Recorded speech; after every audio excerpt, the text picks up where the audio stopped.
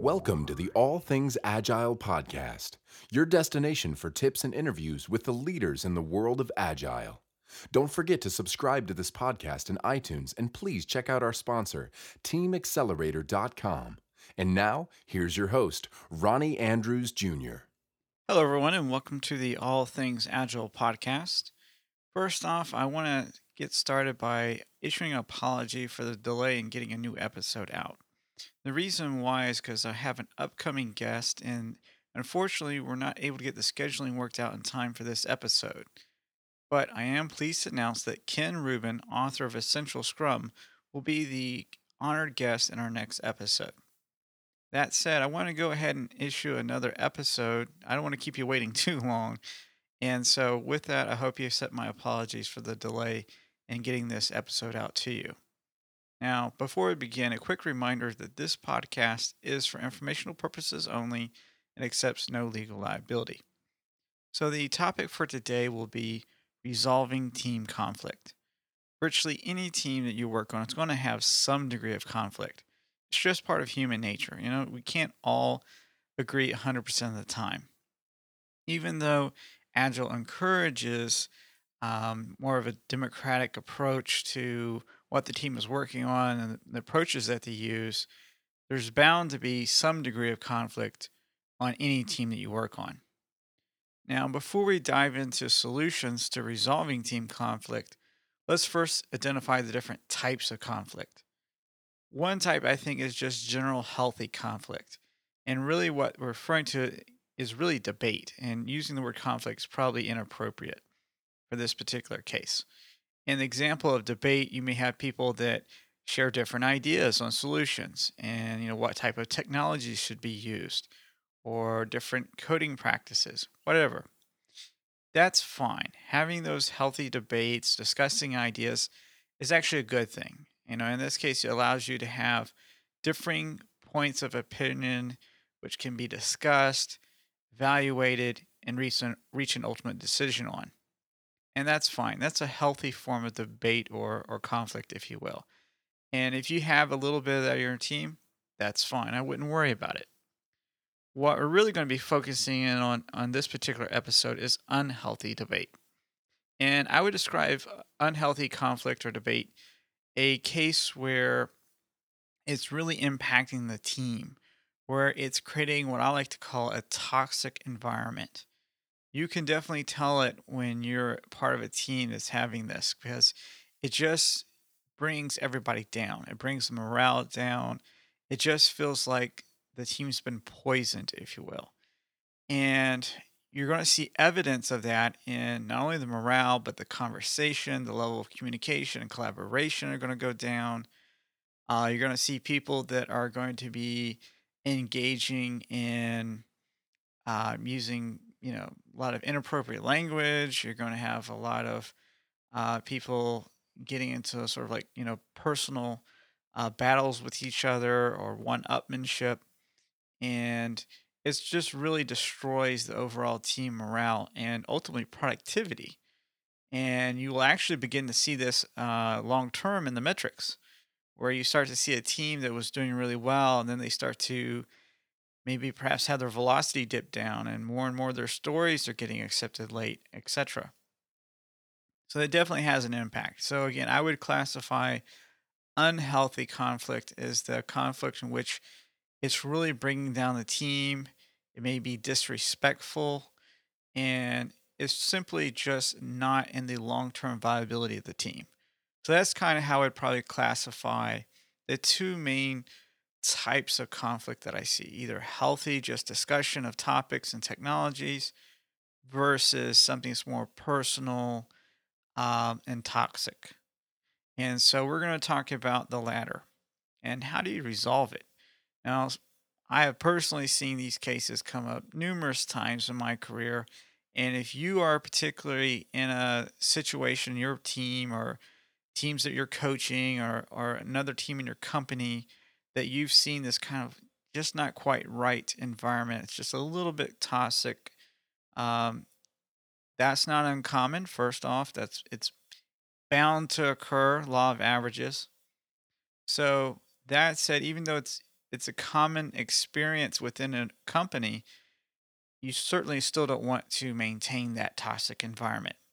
Because here's an interesting point that I've seen personally, which is if one team is currently experiencing a level of, poison, if you will, not only does that team's morale drop and their productivity drop, it can spread to the other teams. It's true. You can have a team that is doing really well, but if their neighboring team is, engaging in disrespectful behavior and yelling at each other and cursing at each other, it's going to impact the neighboring teams. They're not going to want to come into work that day. Their morale starts to drop, and then their performance starts to drop. So, another reason why you want to deal with unhealthy teams head on is because not only do you want to, to help that team, but you also want to ensure that that degree of poison really doesn't spread to the other teams and disrupt them as well. All right, so let's talk about some practical tips that I've personally implemented in the past and found beneficial. Again, every company's unique, every team's unique. You're responsible for your own actions, but things that have worked well for me is to focus on the present and the future. Oftentimes, when you're trying to resolve team conflict or coaching the teams through a conflict situation, oftentimes the team members may get too focused on the past and the things that happen. What I mean by this is that I've certainly seen cases where people get into paper trail battles. You know what I'm talking about? Where you have someone who has an email that they sent 6 months ago, and they bring it out, right? Well, 6 months ago you said blah blah blah blah blah, and now you're saying this, and so you have these people that hold on to every little piece of communication, every little email, and the real honest reason why they do so is so that they can then spit it back out later. And candidly, that's not healthy. And when you really analyze it, that those persons, those individuals are focusing their attention on things that occurred in the past, right? Oh, well, 2 weeks ago you said this, last year you did that.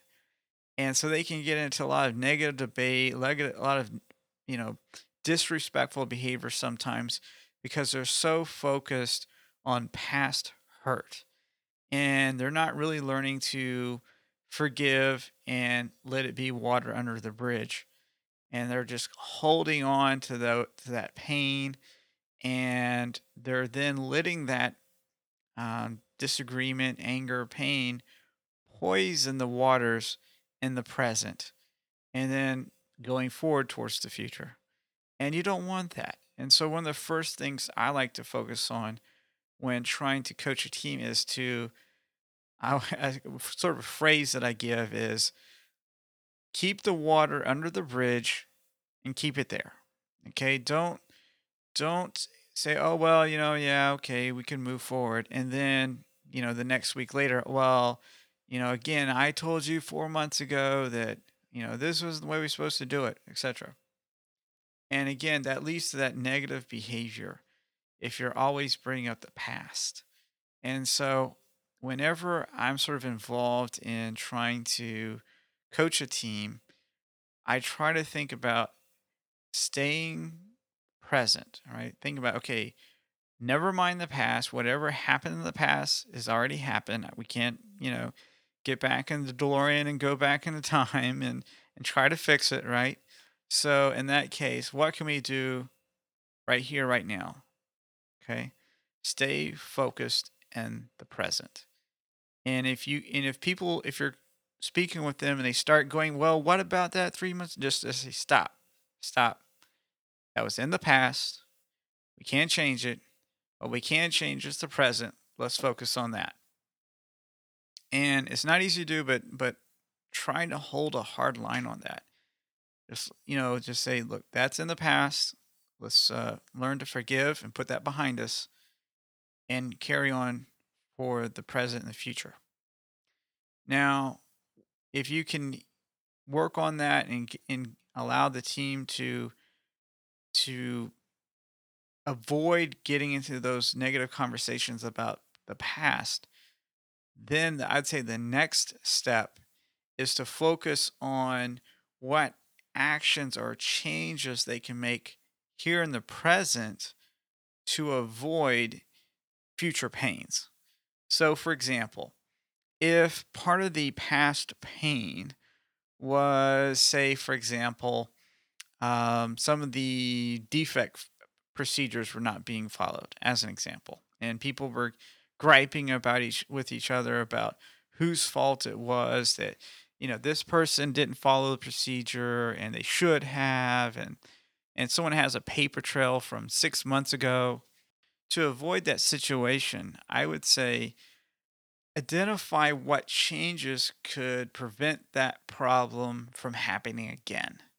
So, for example, you might and do sort of like Six Sigma root cause analysis, if you will. Say, okay, what really happened? Why was the process really not being followed? Well, maybe one reason is because the tool being involved wasn't adequate enough. Maybe you just need to upgrade your tool set. Maybe there's some other procedures that could be added. Maybe someone needs to go through some additional training, or maybe involvement with another team could be changed or improved, or another team member schedule could be altered to allow them greater flexibility in their work schedule, whatever the case may be. But the point is this: don't dwell in the past, it's already happened. Okay.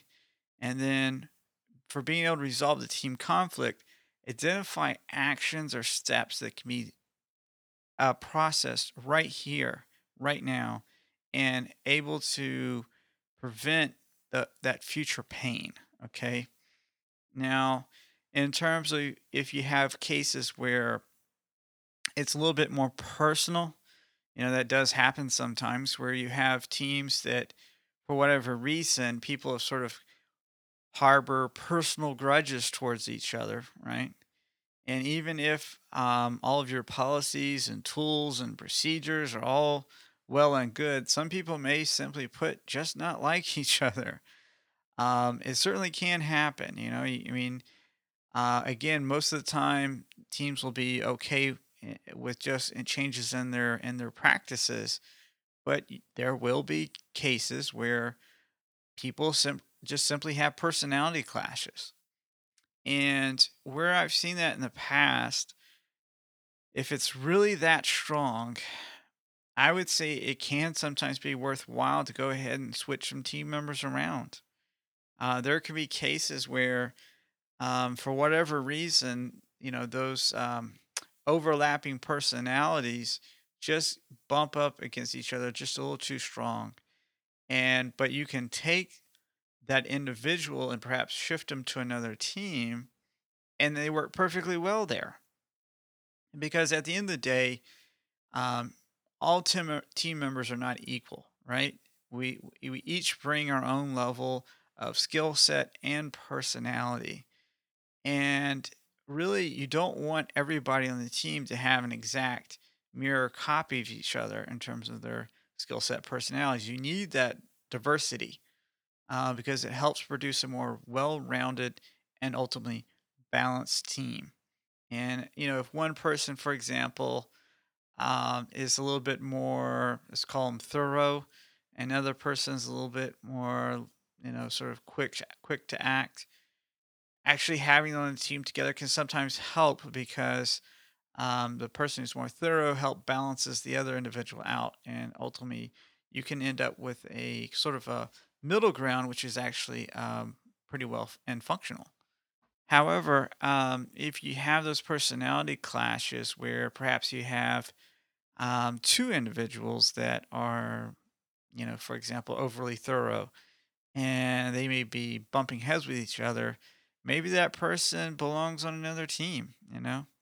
And maybe there's another team out there that needs that type of personality or skill set, and they would be actually a welcome addition. Now, it is kind of like a last resort to implement team member changes to shift them around, but it is certainly better to do that than to let the team continue in unresolved conflict.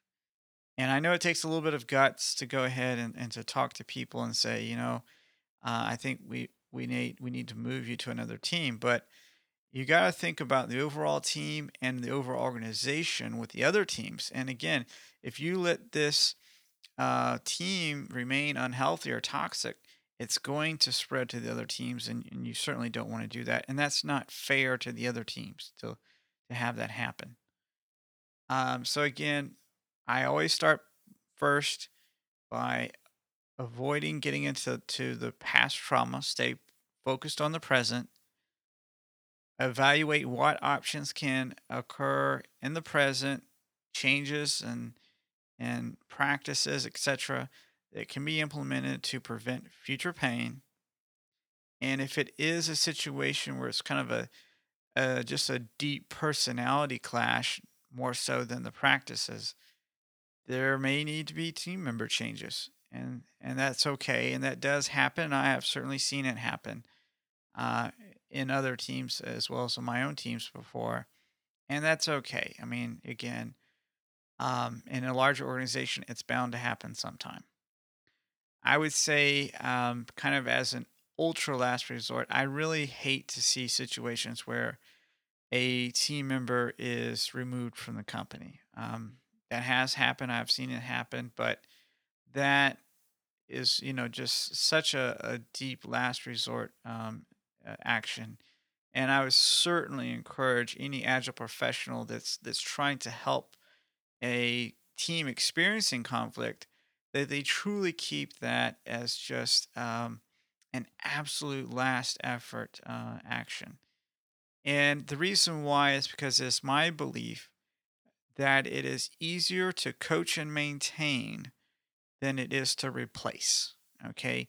Whenever you replace a person in your organization, you're incurring costs not only with the recruitment, but also with the interview process. People have to take time out of their days just to interview the new guy or girl, but you also have to consume time with training and getting them up to speed and having them, sort of learn the culture and the ins and outs of the team and the team practices, or they may be new to Agile and you got to help train them with that.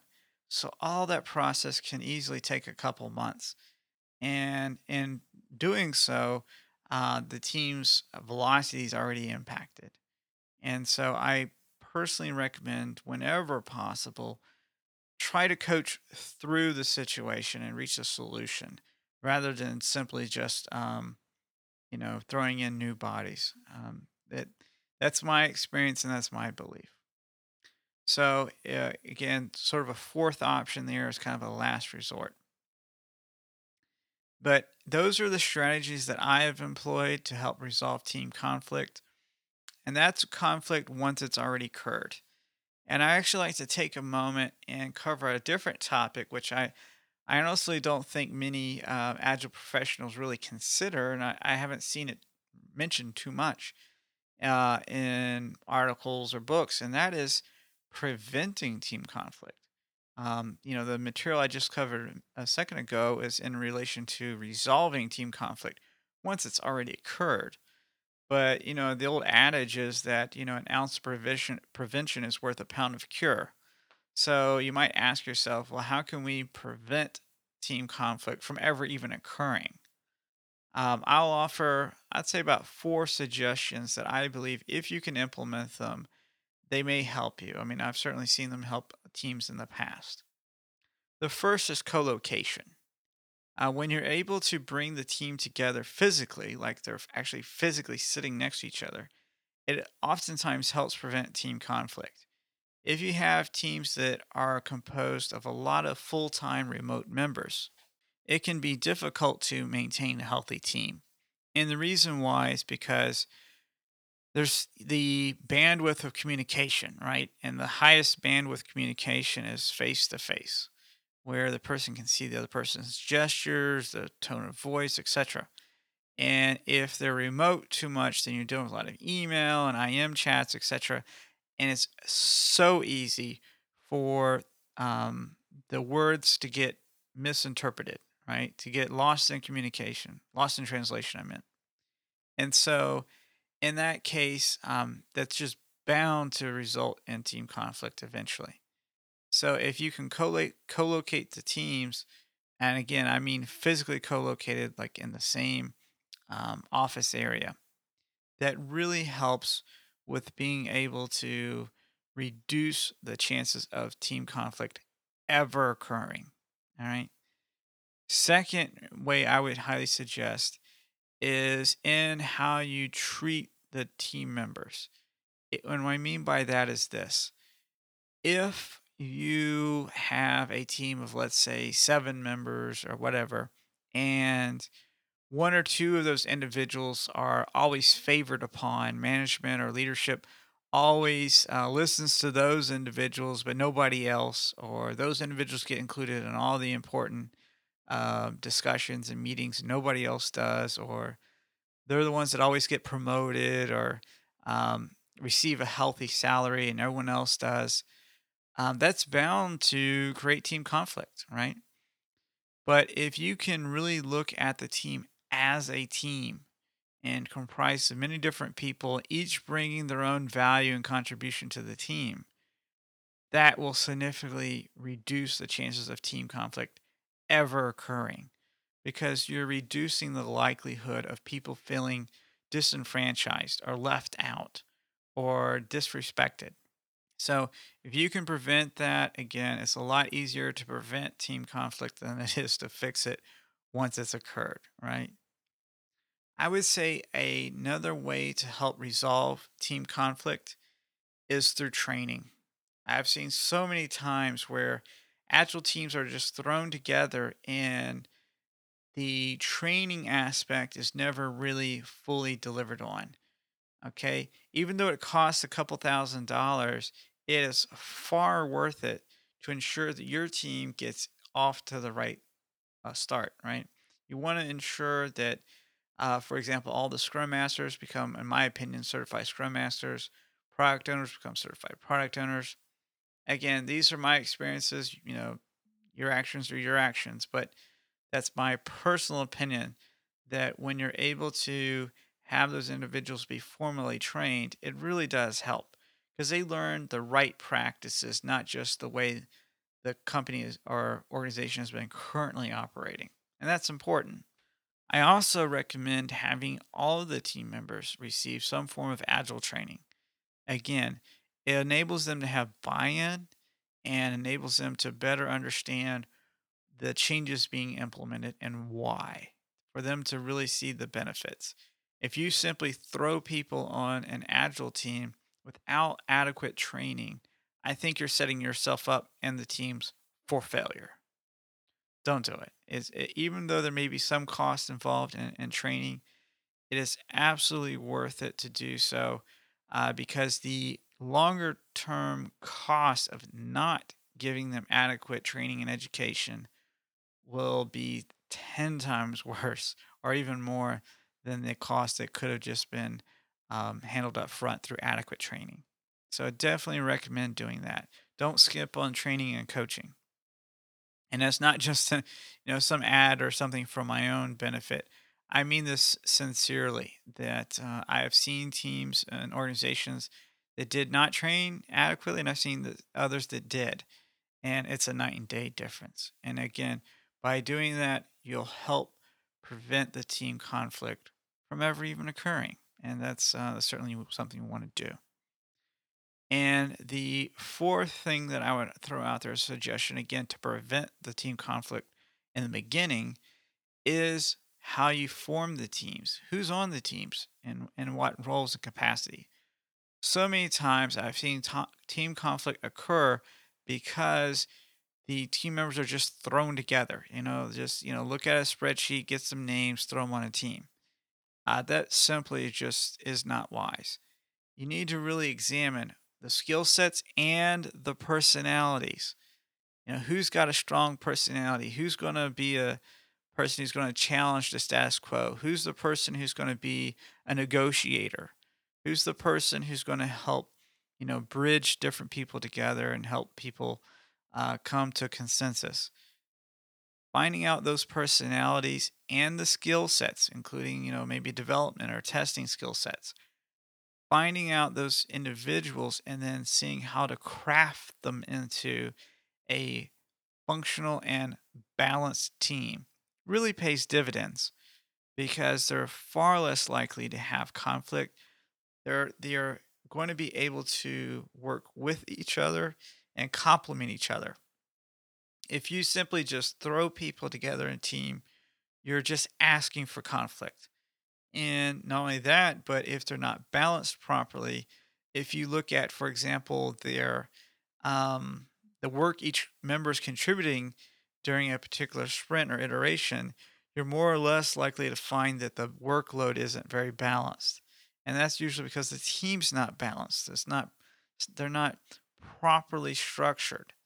So, prevent the conflict in the first place by investing time to ensure that of all the people you have across your organization, that you're really analyzing their skill set and personalities and putting them together and positioning them to win, right? If you just throw the bodies together in a team, you're just asking for failure and conflict. If you invest the time, and really, how much time does it take, folks? A couple of days maybe to really take a deep look at the team members and really consider who would be great to partner up with who. And if you can spend that time to partner the team members up correctly, it really will pay dividends. And so if you can do that, you'll prevent a ton of team conflict down the road. So that's 4 suggestions for you in relation to preventing team conflict, on top of the earlier suggestions on resolving if it's already occurred. All right, well, I think that wraps it up regarding for how I have personally tried to resolve and prevent team conflict. I certainly am open to hearing your suggestions. If you do have any, feel free to send me an email at coach@agilinstructor.com. And don't forget to check out the agilinstructor.com website and teamaccelerator.com website. And as mentioned earlier, I do have a special guest coming up in the next show, which is Ken Rubin, author of Essential Scrum. And I'm really looking forward to asking him some really great questions that I think you'll enjoy and find insightful. Well, I think that wraps it up for the show. Thank you so much for your patience and waiting for a new episode. I apologize for the delay and looking forward to releasing a new episode with that great interview with Ken Rubin. Thank you very much. Bye bye. Thank you for listening to All Things Agile. We look forward to you subscribing to the podcast in iTunes and leaving a kind review. Thanks and God bless.